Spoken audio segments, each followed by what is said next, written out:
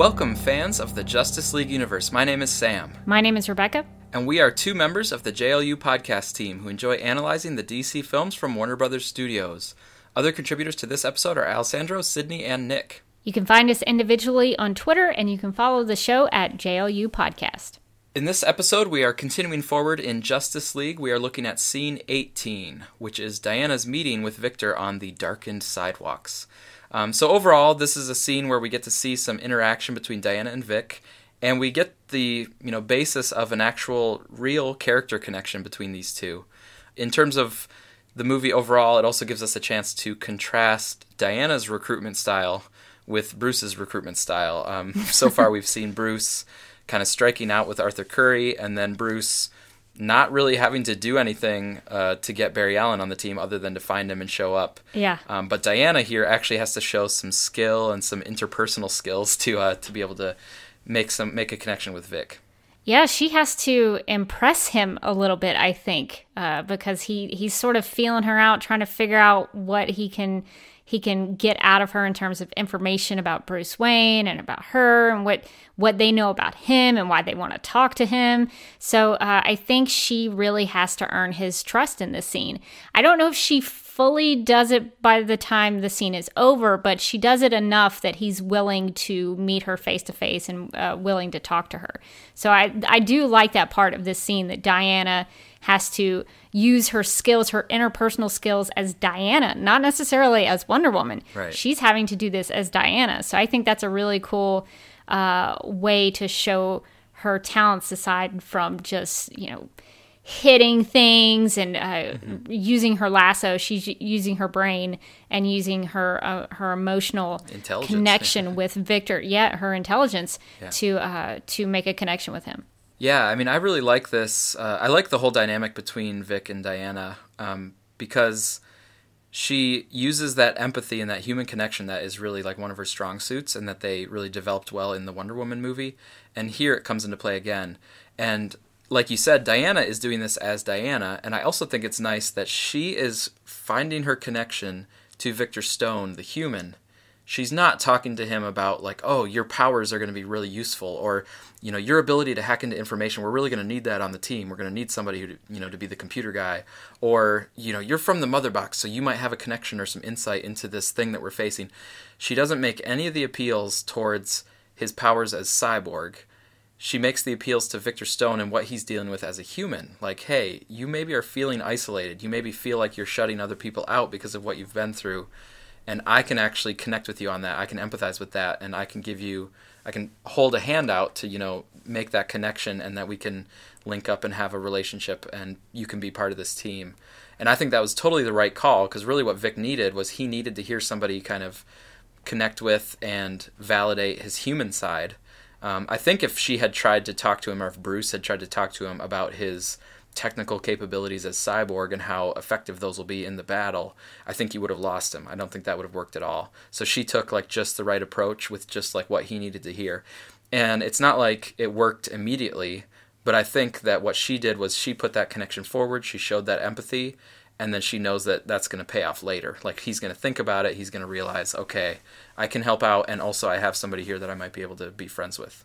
That's so huge for Victor Stone in this scene, because Diana asks, "Are you Victor Stone?" And he replies, "I was." Right. So he doesn't see himself as that human anymore. His mental state at this point is, my old self, my Victor Stone's part of me is dead, is gone. I'm never getting him back. I'm this mechanical monster now, is kind of how he sees himself, that he's hiding himself with his clothing, and he's avoiding people. He turns off the lights when he meets her in the streets to kind of hide who he is and shield himself, and he hides in shadows and things like that. So he feels ashamed of who he is, and so he doesn't think of himself as human anymore. He doesn't think of himself as Victor Stone anymore. And that really is a big deal for him. And I think you're right that Bruce probably would have been more, we need you to do this and this and this and this, and not really care about his loss of, not loss of his life, but the life that he once knew. And I think Diana, having seen that footage and being affected by that in terms of what he went through to become Cyborg and what he lost when he lost part of his human side, I think that probably affected her enough that she realized that's the best way to go. So I think you're right. There are two different styles between Bruce and Diana in terms of how they recruited members of the team. Mm-hmm. Yeah, I think it's really good, and it's well written, well acted, and it unfolds over several different scenes. Like we'll kind of follow this through Diana and Vic, their relationship in some of the future scenes as well. But this is really where it all starts from between them. I mean, they're chatting on the computer screen before, but I think it's really here face to face. Like even her saying, "I want to see you face to face," is basically saying like, "I still recognize you as a person."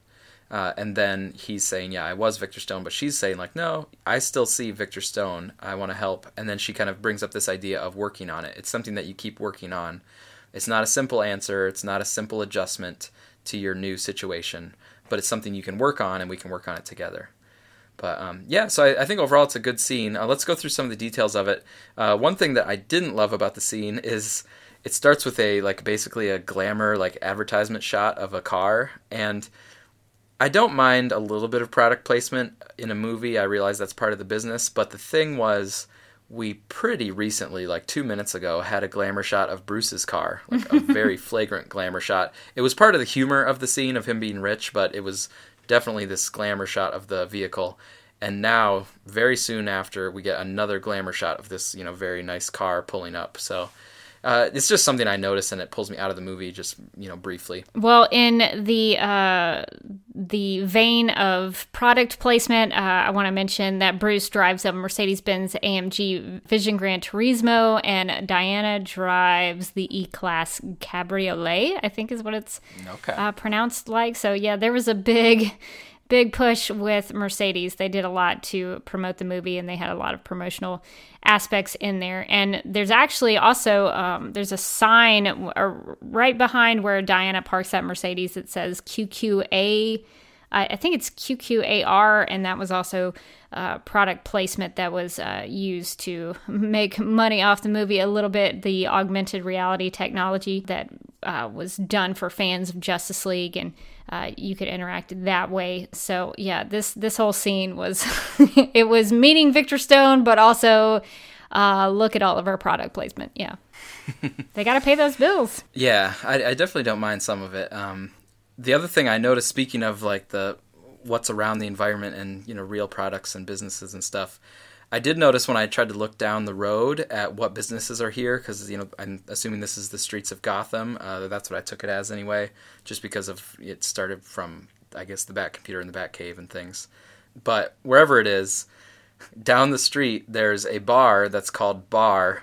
And then there's a hotel that the sign says hotel. And then there's a parking garage that's called parking. I'm like, oh, that's just the most generic names of every business that you could have. Where in a real city, I think you would probably have a certain parking company or a certain hotel or a certain name for the bar. Yeah, that's they're not branding themselves very well. They're just generic. Maybe it's like the locations. Alien Bar on Supergirl. Maybe so. Alien Bar with no name. They need to have a name. Although there's been some debate on Supergirl, just to mention it, that there's a bartender named Al, so people think it's Al's Bar, but we don't know that. It's never been confirmed. So at least Al put his name on it, so it stands out as its own. But yeah, bar, hotel, and parking. That doesn't help me know where to go. Yeah. So she pulls into the street, though. She starts walking. She has the typical Diana kind of style and flair in terms of the clothing design. She always seems to be fashionable and appropriately dressed for the situation. But I don't know if you have further comments on the wardrobe choice here. I wish she wasn't wearing tight leather pants, just in my personal opinion. She looks great, but I don't know if I was going to, meet someone for the first time. That might be what I wear, but Diana, she can pull those kinds of things off. So even though it's not my personal preference, it's totally fine for Diana. Mm-hmm. Yeah, it was filmed maybe from a certain angle that wasn't necessary, but I mean, she definitely pulls off the outfit where it's okay, I could see her actually wearing that for real. And it is, dark and night, so it's maybe, fitting for kind of in the cover of darkness and stuff, you can maybe have some more tightly fitting stuff because you're also getting the shadow and stuff for a little bit of privacy. So, yeah, she goes through, and as she walks, there's some flickering, and the lights kind of start to turn off as she's walking. She looks around, and so that's a nice little connection to before when they would look at the footage of Cyborg, and Alfred says, like, oh yeah, the footage always gets kind of flickery or whatever, and so now the lights are also kind of flickering off, just to show the sort of interference between Cyborg and other technological or electronic things in the area. And then Cyborg here soon is going to say that if you try to get footage of the parademons, that the footage is usually corrupt, like something ruined the footage whenever they're in the area. So the parademons seem to cause some problems for technology around it, and then Cyborg also is able to kind of do that with technology around himself. And that shows that he is already aware of what's going on, and he's doing his part to look into it. He might not be out there saving lives just yet, but he's aware of what's going on. And I also think that him flickering the lights, I don't know if that's just a response to his presence or if he's intentionally doing that. Because if he's intentionally doing that with Diana, that almost seems like a method of intimidation to me. Like, hey, look how powerful I am. I can turn off all these lights. So, step back a little bit with me. Like, I don't know if that's him trying to show off or show how powerful he is, but I wonder if he did that to show her what he could do, or if that was just an effect of him being in the area.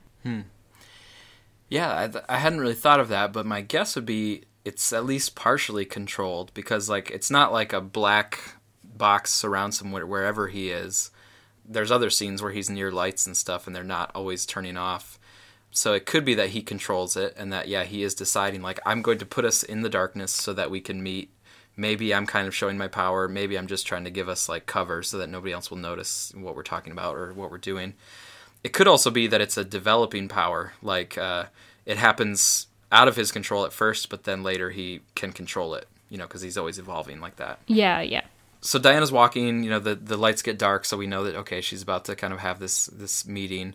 And then Vic steps in. He says, we're meeting face to face, but he actually steps in and we see just his back and his, hoodie sweatshirt on first. What are your thoughts about his arrival into the scene? That really bothers me. It just really, honestly bothers me so much. They made such a big deal about them meeting face to face. And then the only face we see in that shot is Diana's. And Victor has his back to the audience. It's the weirdest thing.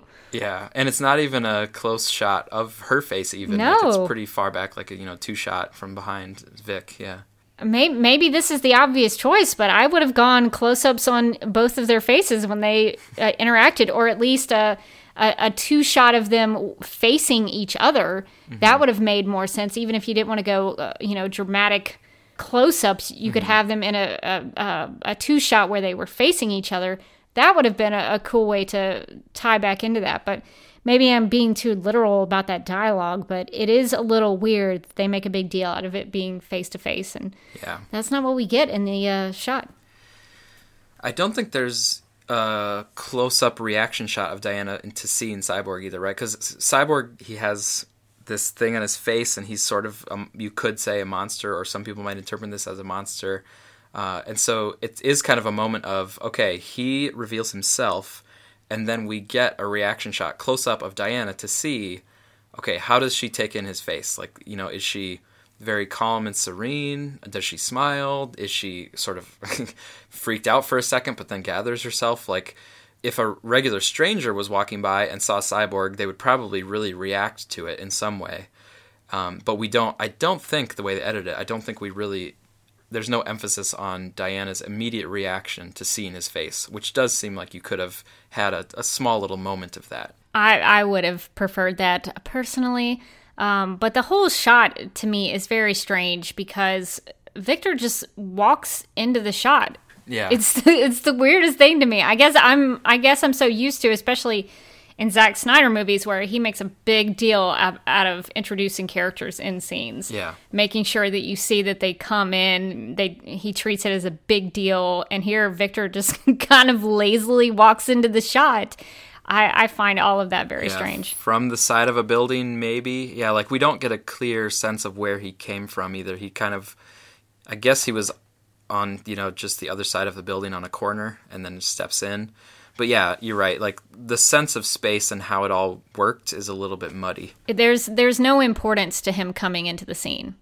And I think that's strange given the fact that these two are meeting for the first time face to face.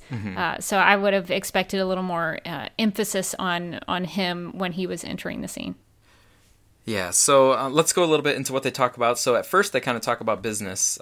Like I think Vic says he's been tracking what they're looking for, and he says, that the video stuff is corrupted whenever the parademons are around, or that's what I took it as. And then Diana is kind of getting to business where she's saying, I want you to help save the world. Like she's kind of just making a quick recruitment pitch of like, I want to work with you, and we have this threat that's going on. That's the first part. But then it will pretty quickly shift to the more personal connection that we were talking about before. But I do like it that Vic has been tracking and he has been digging into the information about the parademons and about what's going on. So I like it that even when he was on his own, he is trying to keep abreast to the threat. And so it seems like, okay, he probably is somewhat willing to help out if needed, but he's just not quite there yet. He needs somebody to kind of reach out to him and help bring him into the fold. I also noticed the line where Diana's kind of inviting him to join the team, basically, and he says, I do fine alone. And that one, to me, is a line that connects to this main theme of the movie of isolation versus collaboration. And he's trying to say, yes, I've isolated myself. We've seen that very clearly in his scenes. He's isolated himself in more ways than one, but he's saying, I do fine alone. Like, my isolation is okay. But as we'll learn, like, throughout the movie, it's really not. Like, it's actually going to be better if he does make some new friendships with Barry and connections with Diana, and then helps as part of a team. Yeah, could you do that on your own? Sure. But is it better if you work with a team or work with other people who care about you? Yeah, that's going to be 100% better. Mm-hmm. So I definitely like that part of the scene. And then to get into the part about Diana making the connection to him. So she says, we need you, Victor, and maybe you need us. So it's, this appeal on a personal level that they both need each other. She doesn't go into all the details of why they need him. She just says more in this emotional level, we need you and you need us, and we can kind of work together in a way that will benefit both sides. Yeah, and I think we see that in this, even a little bit in this interaction that Diana shares about her past, and Victor, obviously, like, Diana knows about his past, and Victor is now just kind of learning and hearing about what she's been through and how it connects a little bit to him. So I think it is shown just even a little bit in the scene that it is beneficial for both of them, that they can learn from each other, that they can care about each other and be there for each other. So I like that this is the start of that, and it does develop through the movie, but I think the scene does a good job of at least planting that seed. Mm-hmm. And then it also has a nice connection back to the Wonder Woman film, because Diana opens up here about herself for a little bit. She says that she lost someone. She says that she shut herself off from the world, and that now she's working on trying to, like, be connected again and having relationships again, just with, people, and not closing herself off.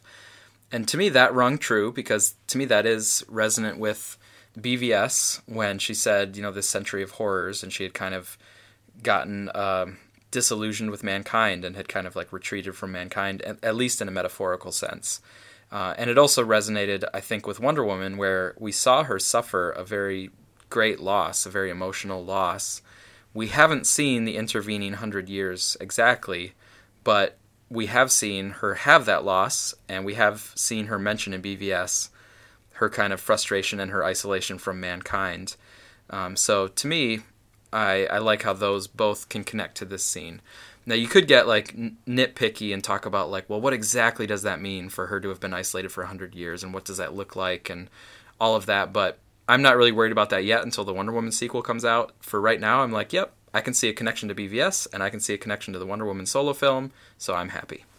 That all feels very organic, the way that they use that to have Diana connect with Vic on that level of trying to open herself back up again after being away for such a long time and having to figure out how to do that again. That feels very real to me that she would say that, and that it would mean something to him because that's what he's going through now. So in some ways, I guess that makes Diana a little bit of a mentor for Vic in some regards. So I think that feels right in terms of the writing and the story and what they've set up before and what they're doing in the movie now. So yeah, I like that a lot. Mm-hmm. The other main line that I had marked was the talking about Vic's new powers and stuff. I think Diana says that they are gifts, or they could be viewed as gifts. And then Vic's response is, if these are gifts, then why am I the one paying for them? So Alessandro said that this feels like a more profound line, like something akin to like you might have in BVS where, oh, this line seems like has a lot that you could unpack from it. And in terms of gifts, it's, gifts are something that's willingly given and there isn't supposed to be payment. And, so for him saying if they're gifts, then he's paying for it, that kind of goes against the spirit of what a gift is supposed to be. You know why that line works? Is because it's not a mixed metaphor. It follows through with... Yes, the first part of the sentence matches with the second part. There's gifts is carried through. That's why it has more meaning. It's because it actually makes sense. So I actually really do like being challenged to think about that in terms of Cyborg and of Victor Stone, because it's true. I don't consider it a gift if I'm paying for it. Maybe I buy something for myself, but it's not a gift. It's like not a burden too. Yeah. It's something I just provided for myself. A gift is something that someone gives to you. So it's weird to think about me giving myself a gift because I'm still paying for it. Yeah. So there is a point to that Victor doesn't have gifts maybe in the way Diana does.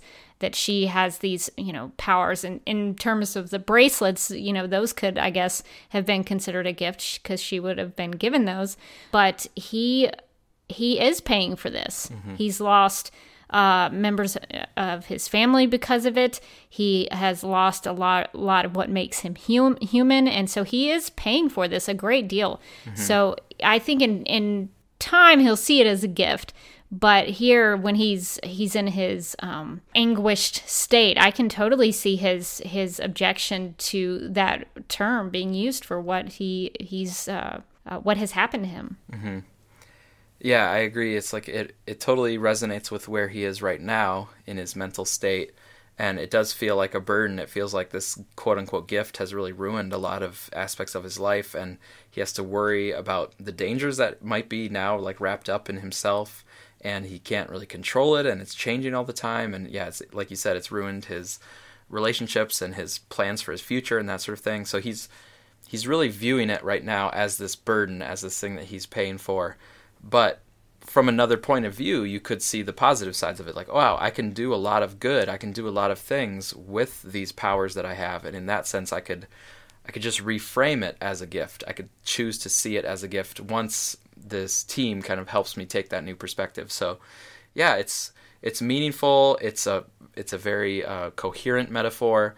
It's a nice marker for where his character can go by the end of the movie, or where it could go in future movies, that sort of thing. So, yeah, it's just a good line overall. And it's a nice thing specifically for Cyborg. Mm-hmm. I don't know if anyone else would have been able to say that line, and it means so much, because when I think about Victor in his past, like you mentioned, he was a football star. He could have gone to college and maybe eventually gone to the NFL. He could have used his gifts that he got in playing football and sports to provide a great future for him. So I think there is something to be said, like you mentioned, about the perspective of how to frame it, because in playing football, that would have been easy for him to accept that, my talents as a football player, that's a gift. That's something that I feel like maybe I've been given in order to be as good as I am. So now he can see, later on that, I have these abilities just like playing football. I can use these to harness them